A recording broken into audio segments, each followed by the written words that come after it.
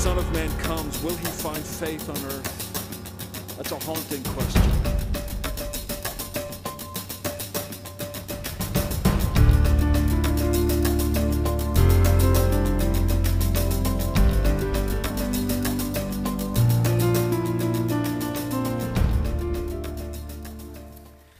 The Hebrew word for praise is hallel. That's the root verb. And if you want to say, let us praise, you would say hallelu. The u is the first person plural pronoun. And the name of God is Yahweh, so it is hallelujah. Hallelujah. Alleluia is simply the Greek form of hallelujah because the Greeks don't have the letter H. So that's what we're saying when you say hallelujah. Let us praise God. Which, by the way, is what we will do throughout eternity. We will be worshiping and praising. And I don't know, as John was talking, I was trying to figure out, when we get to heaven, is like the archangel Gabriel going to stop us in the middle of it and say, wait a minute, you Baptists aren't bouncing? Yeah. Well, we will be moved by the Spirit of God, all ready to be bouncing. We will then set free from the fetters of our conformity, and we will all dance before the Lord, and we will do so. And it will be a miracle of God. I will enjoy it. But that's kind of the way worship is. It kind of just sort of sneaks up on you a lot of times. And there's a big emotional dynamic to worship, and as well as an intellectual aspect of worship as well. Paul, in the letter to the Romans, probably has one of the most sustained intellectual presentations of the gospel that you can find. He's gone through 11 chapters now of talking about what it means to say that the power of God is found in the gospel, is the power of God unto salvation to all who will believe. And then he says, to the Jew first and then to the Greek. And this is what has confused us all along. It has confused us on two levels. One is, if you're Paul's invisible Jewish friend, it has confused you that Paul keeps saying, you know, the Jews need salvation. The Jews are also sinners. The Jews also fall short of the glory of God. That though the chosen people, and though having been used by God in a mighty way in the pages of world history, yet Jews need a Savior. And so the gospel talks about the fact that Jews are sinners. But at the same time it says, and Gentiles, you are sinners too. Everybody's sinned. Everybody has fallen short of the glory of God. Everybody is deserving of death, that is the wages of sin. And so this gospel comes along and it says, everybody fails. Everybody deserves the wrath of God. And so God has taken everybody and put them in a box called disobedience and sinfulness. He has shut everybody up into disobedience. But here's the other surprising thing about the gospel. The Jew is saved, not by race, but by the grace of God. And the Jew is saved not by works of the law and by the sacrificial system, but the Jew is saved by faith and trust in the grace of God. That's an amazing thing. It just sort of catches you by surprise, because the Jews thought all along, I'm going to be saved by my DNA. I'm going to be saved by my nationality. My race is going to save me. And Paul says, no, it is grace of God, the shed blood of Jesus, that's going to save the Jew. And not only that, that same blood of Jesus and that same grace of God is going to save the Gentile. Everybody in this room ought to be overwhelmed with that fact, that the Gentiles who seem to have been left out, the Gentiles who by the Jews were pushed out on the periphery of their thought. They thought, well, God is focused on us and he doesn't care much about the Gentiles. The gospel says, no, God is vitally concerned with who we are as Gentiles. He wants to bring us into the same salvation by the same grace, the same shed blood of Jesus Christ, and he brings us in with the Jew by faith in the grace of God in Christ Jesus. This is an amazing thing. It's not what you would have expected. It's not what Paul's invisible friend expected. It's not what we would have expected. We would have expected a system of works. of law, of religion.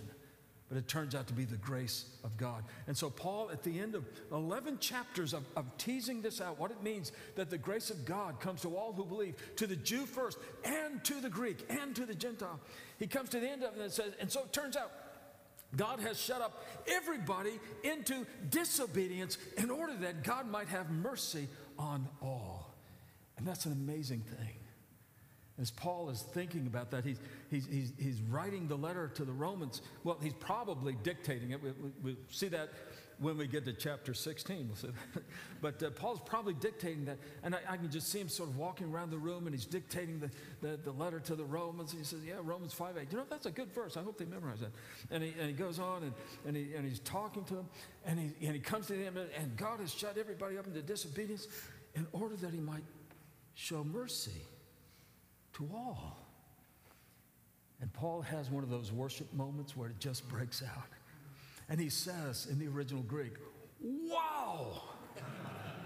Now, actually, that's what he says, because that first word in verse 34 or 33, where it says, oh, the Greek word there is O. I mean, it's just the letter omega. It's a long vowel O.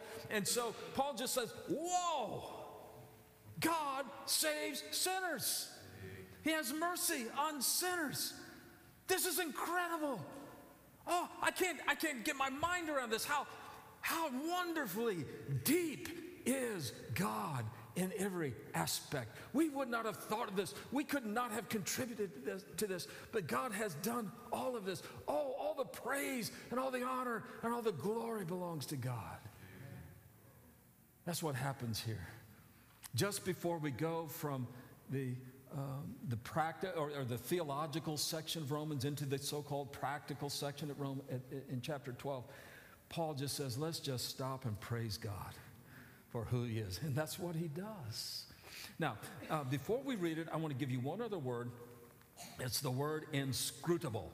I'll be reading the English Standard Version, and they chose to use the word inscrutable because they knew that the meaning of the word inscrutable is by and large inscrutable. And, I mean, admit it, when somebody uses the word inscrutable, you just pretend you know what it means. I had to look it up.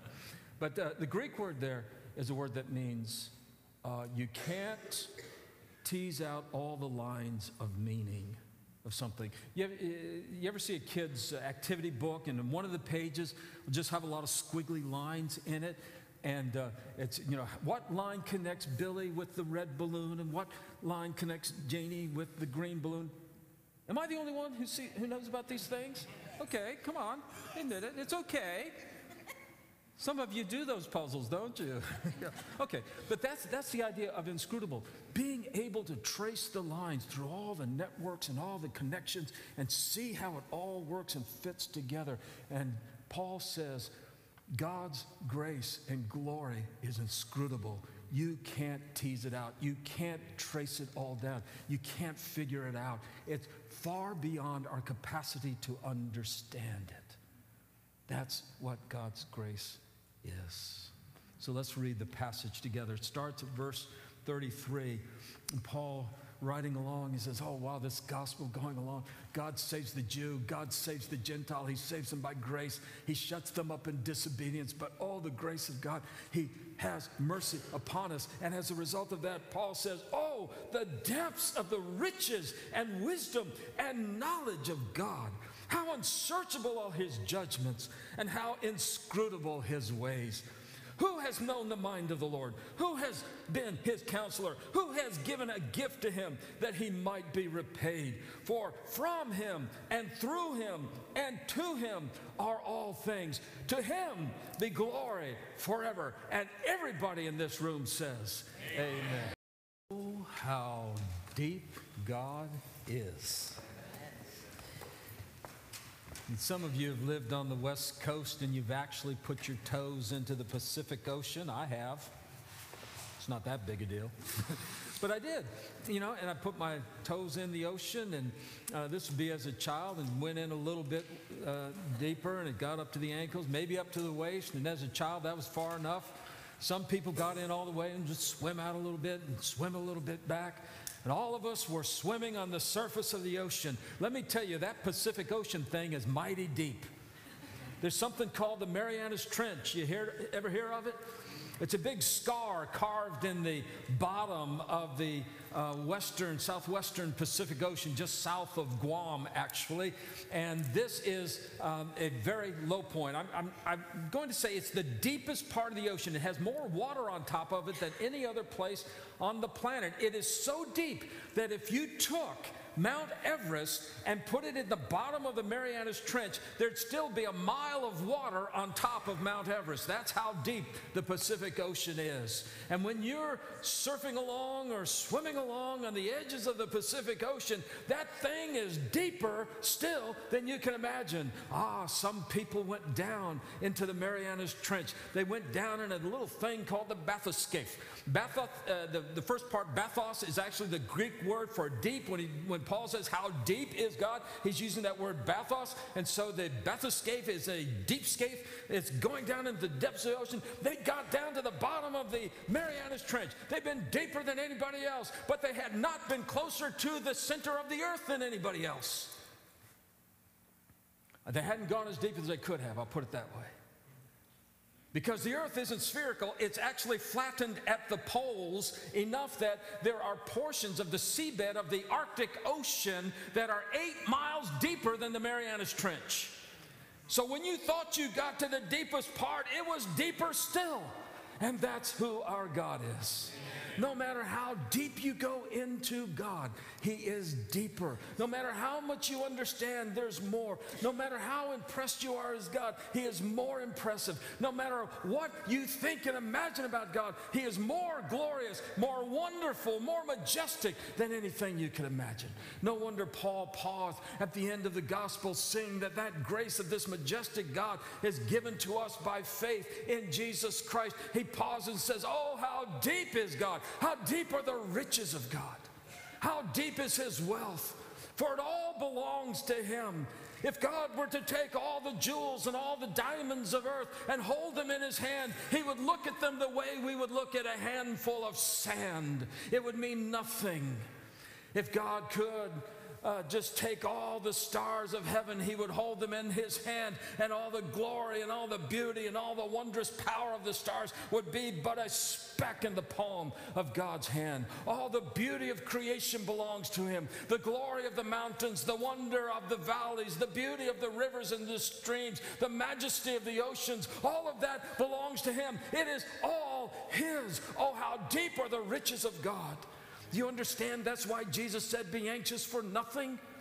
He said, don't worry about things. Don't worry about what you're going to eat. Don't worry about what you're going to wear. Don't worry about your life. Just look at the lilies and look at the birds. Now, it's not like Jesus was saying the birds and the lilies have got it figured out.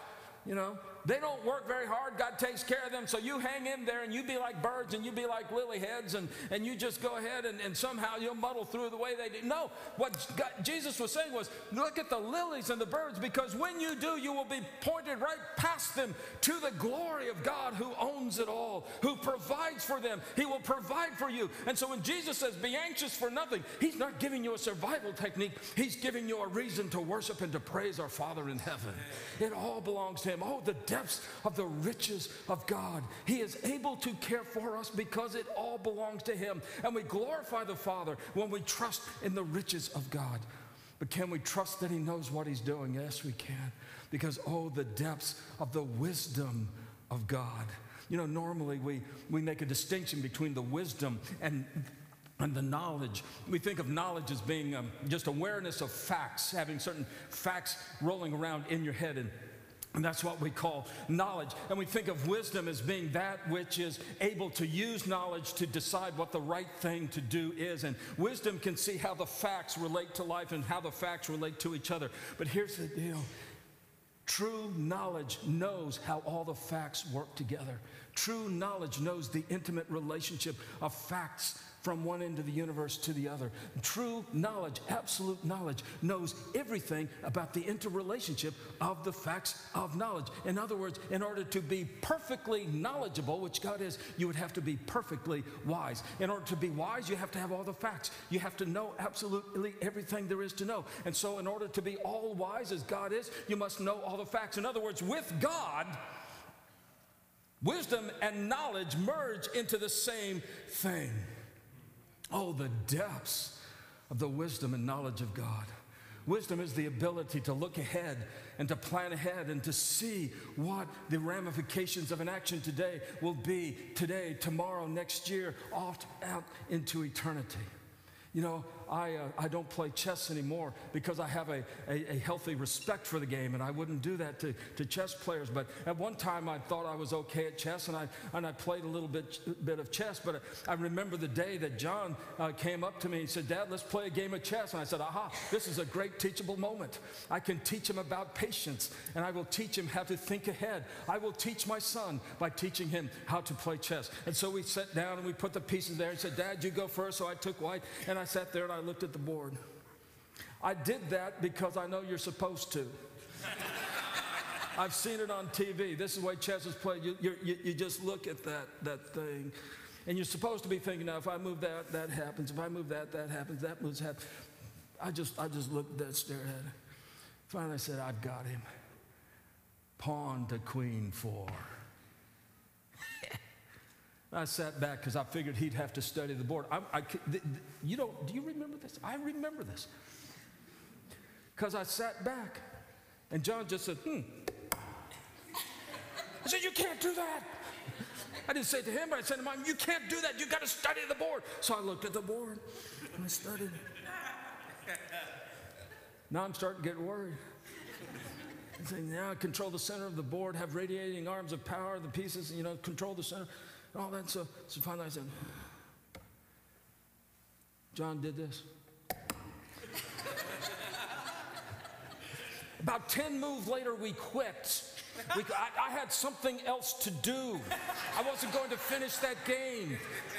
A son should never see his father cry. Not like that. But I was sitting there thinking, I'm doing really great stuff. I'm planning 2 and 3 moves ahead, and this kid had memorized the whole opening. I found out he had joined the chess club.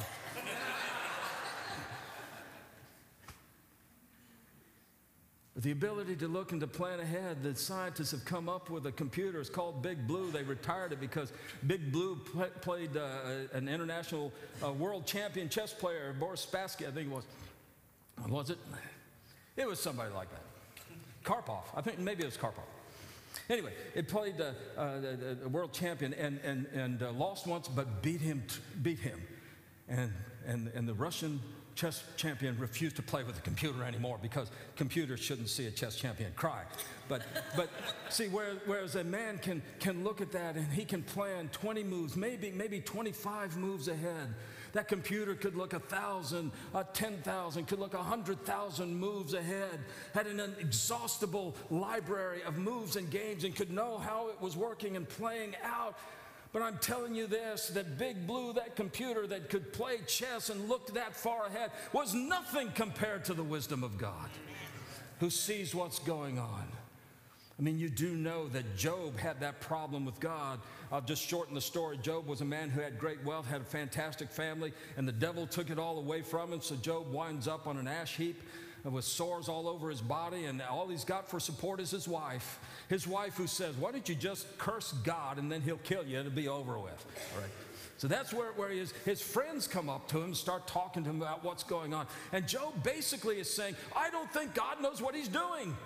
I'm a righteous man. I don't deserve this. If God would just talk to me, I could explain to him why I shouldn't be suffering these things. God eventually talks to him, and Job says, well, God, I guess I have to agree with you. You actually see more.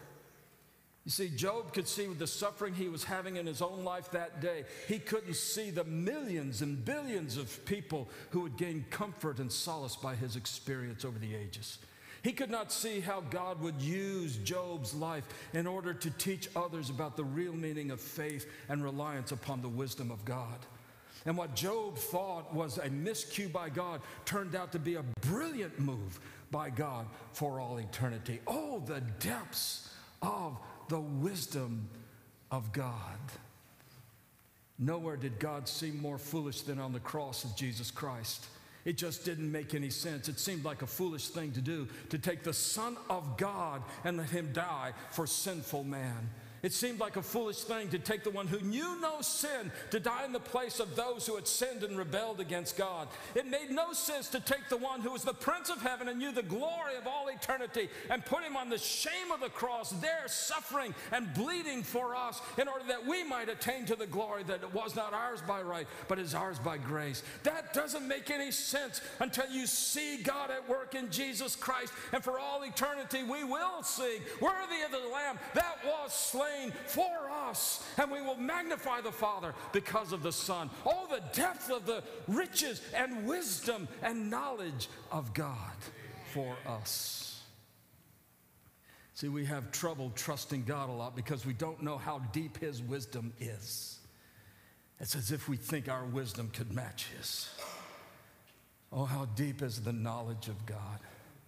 How deep are the things that He knows? You see, we don't have enough knowledge. That's why we have to give each other the benefit of the doubt. I took a class in American foreign policy in the 20th century. And don't remember the class, but I remember that the professor, Professor Ball, said at the beginning of the class, you cannot judge somebody's decision by information that came up later. You can only judge them by the information they had at the time. Folks, God never gets any information later. He's got it now. When we pray, we're not telling God something He doesn't know. When we bring our concerns and our needs before God, we're not informing Him, and He's got to come up with a plan. God's knowledge is so deep that it is unsearchable. The depths of the knowledge of God about our lives. And so Paul cries out, time eludes us, but just, the depths of the riches and the wisdom and the knowledge of God. And then he says this, how unsearchable are His judgments and how inscrutable are His ways. How past understanding, past finding out are the ways of God. Sometimes we wish God would explain some things to us, and I'm telling you, if He did, we wouldn't understand it. I have a little book in my library. It might be 100 pages or so. It was written by Albert Einstein. It's called The Theory of Relativity. In the opening chapter, Einstein says, I decided to write a simple book to explain the theory of relativity to anybody who had a knowledge of high school algebra. I thought that was me. I bought the book. I started reading it. And in the first chapter, here's what I find out. The theory of relativity has to do with the coordination of separate systems that are moving in relationship to each other. And what we are trying to find out is how we translate the coordinates of one system into another system while they are in motion. And so Einstein says, well, of course we know how to do that. And we do. You just use Lorentz equations. Do you know what Lorentz equations are? I didn't either. I had to look them up. There's Lorentz equations. How did he get those? I don't know. But there they are. And so Einstein starts this thing where he says, and so from this equation and this equation, we get this equation. And say, I didn't get that equation. One time I took two of those equations. They're separated by a paragraph. And I spent about 3 pages of algebraic computation to get from there to there. I said, life is too short for this book. I turned to the end. And the book says, and therefore E equals MC squared. And I said, that's great. I can go with that. I couldn't understand Einstein. What makes me think I can understand God? What makes us think we can understand God? Because His ways, His manner, how He does things, it's unsearchable, unfathomable, untraceable. It's beyond our understanding. We got to be glad it is. But just very quickly, then Paul says, oh, the riches of God. He's so far beyond us. And then he asks these 3 questions. This is in verses 34 and 35. These are, by the way, drawn from the Old Testament, as you would suspect by now. But he says, for who has known the mind of the Lord? In other words, he takes that thing. Who has the knowledge of God? Oh, the depth of the knowledge of God. Who has the mind of God? Who knows the mind of God? Can I have a show of hands? Or who has been His counselor? Who can give God wisdom? Who can go to God and say, God, you're missing a few things here. You'd actually do better if you just changed your approach to things, maybe soften it a little bit. I mean, you're not going to get anywhere with God doing that. You can't even, no, I was going to say something that would get me in trouble. But had to do with politics. Let's just say there's some people you just can't get through to them. But who has been the counselor of God? Who has the wisdom that he can tell God what he ought to do? Or who has given him a gift? Who has something that God doesn't have? Who can give God a gift and God says, wow, I always wanted one, never had one, now I have one. I owe you, buddy. No, who has ever given to God a gift and expected that now God owes me and he must repay me? None. So you see how the three questions, just take those three words and just works them backwards. Whoever could know those things. Now I'll tell you some people who thought they could. The disciples were some. They thought they could counsel God. They thought they could tell God something better.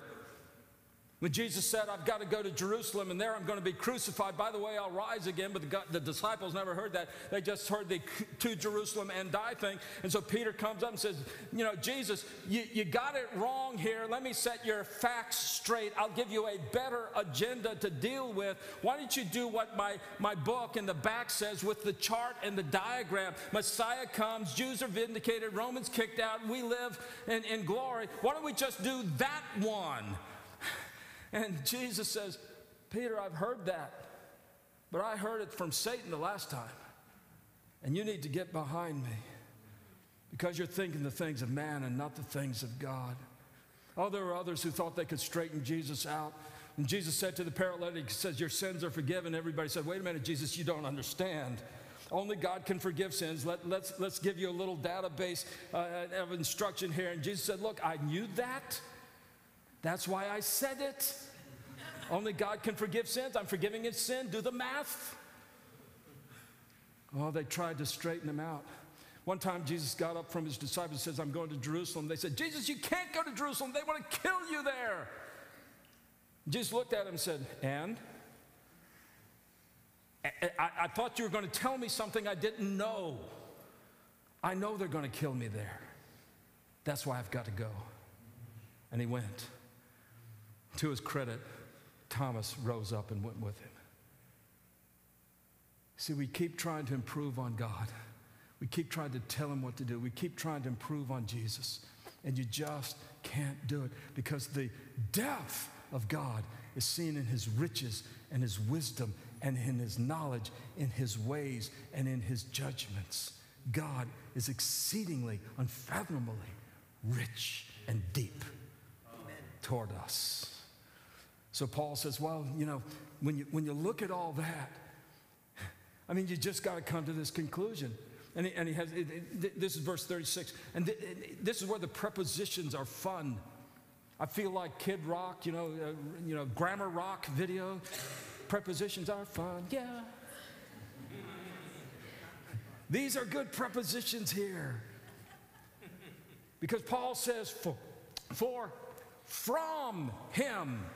From him. Preposition there is ek. I know that doesn't mean anything to you, but it means coming from the side of God, originating with God, and moving out from God. All things are from him. He is the source of everything that is. Nothing exists without and apart from God. It's all by his doing and by his creation.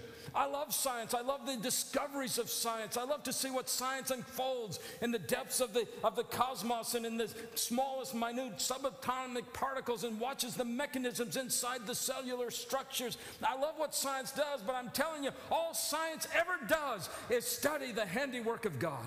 All science can ever do is tell you, we couldn't do it, but here's how God did it. They don't know they're saying that, but God's using them for his glory. They might be an atheist scientist, but God is using that scientist to point us to the glory of his creation and how he did it. You know, years ago, like 150 years ago, science was actually called natural theology. It was the theology from nature. It is what nature taught us about God.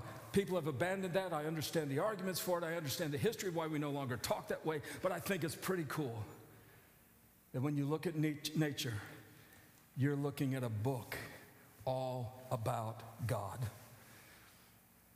Everything is from him. And all things are through him. The Greek preposition there is dia. It means God is the agent through which things take place. God is the one who sustains creation. You do understand that if God were to withhold his sustaining power from the universe for just a second, the entirety of the universe would collapse instantly. If you thought the Big Bang was something, just watch the big collapse. Because without God, we are nothing. And the moment he withdrew himself from creation, creation goes back to nothing. He is the agent that sustains it all. And so in our world today, you're seeing God at work. We may not see it because we're not wise enough. We may not understand it because we don't have enough knowledge. We may not be able to incorporate it and embrace it into our heads because we can't trace it out. But God's depth of wisdom and knowledge and power is that by which he works and moves in creation. He's the agent of creation. And then it says, all things from him, through him, and to him. The preposition there is ace. It's a word that can also mean into. So you could translate this either all things are to him and all things are into him. That is, he is the goal to which all things are moving.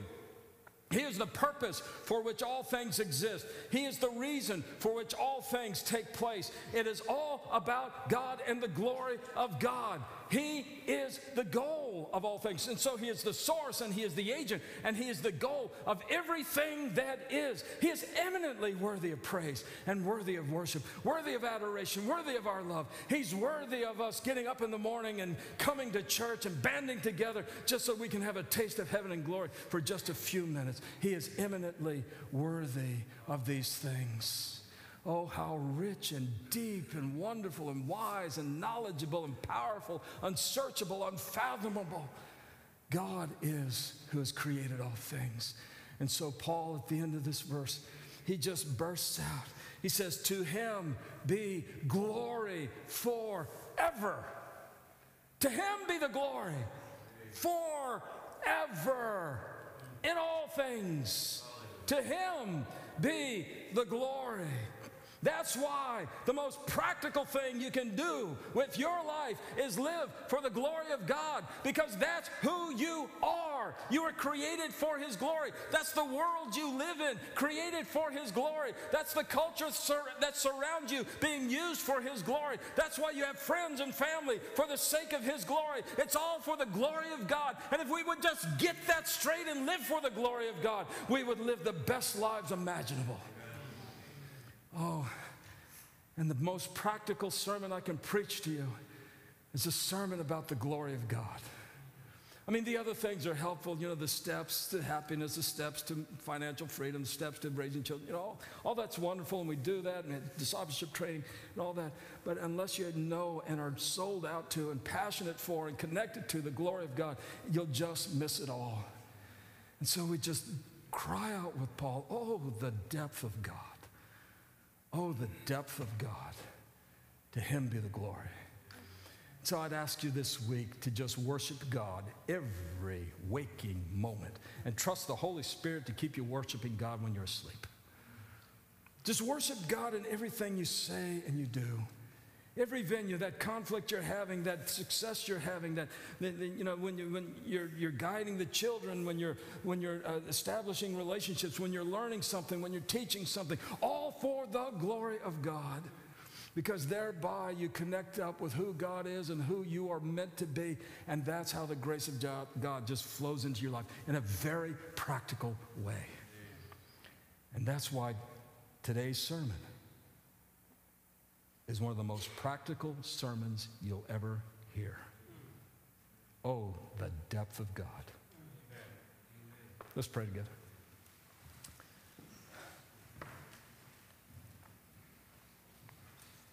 And yet, Father, we are still impressed with ourselves. We're impressed with the world. We're impressed with the power of the evil one. We're impressed with the knowledge of experts. And yet, Father, we look in other places. Let your Holy Spirit just be poured out upon us. Turn our eyes heavenward. Fix our gaze upon your throne of glory. Father, give us hearts that are passionate about worship, lives that are dedicated to bringing you praise, expressing our adoration. Father, give us lips that will speak the name of Jesus often so that others will hear his name and fall in love with who he is. Father, let us worship you in spirit and in truth by the power of your Holy Spirit in the name of your Son, Jesus. Amen.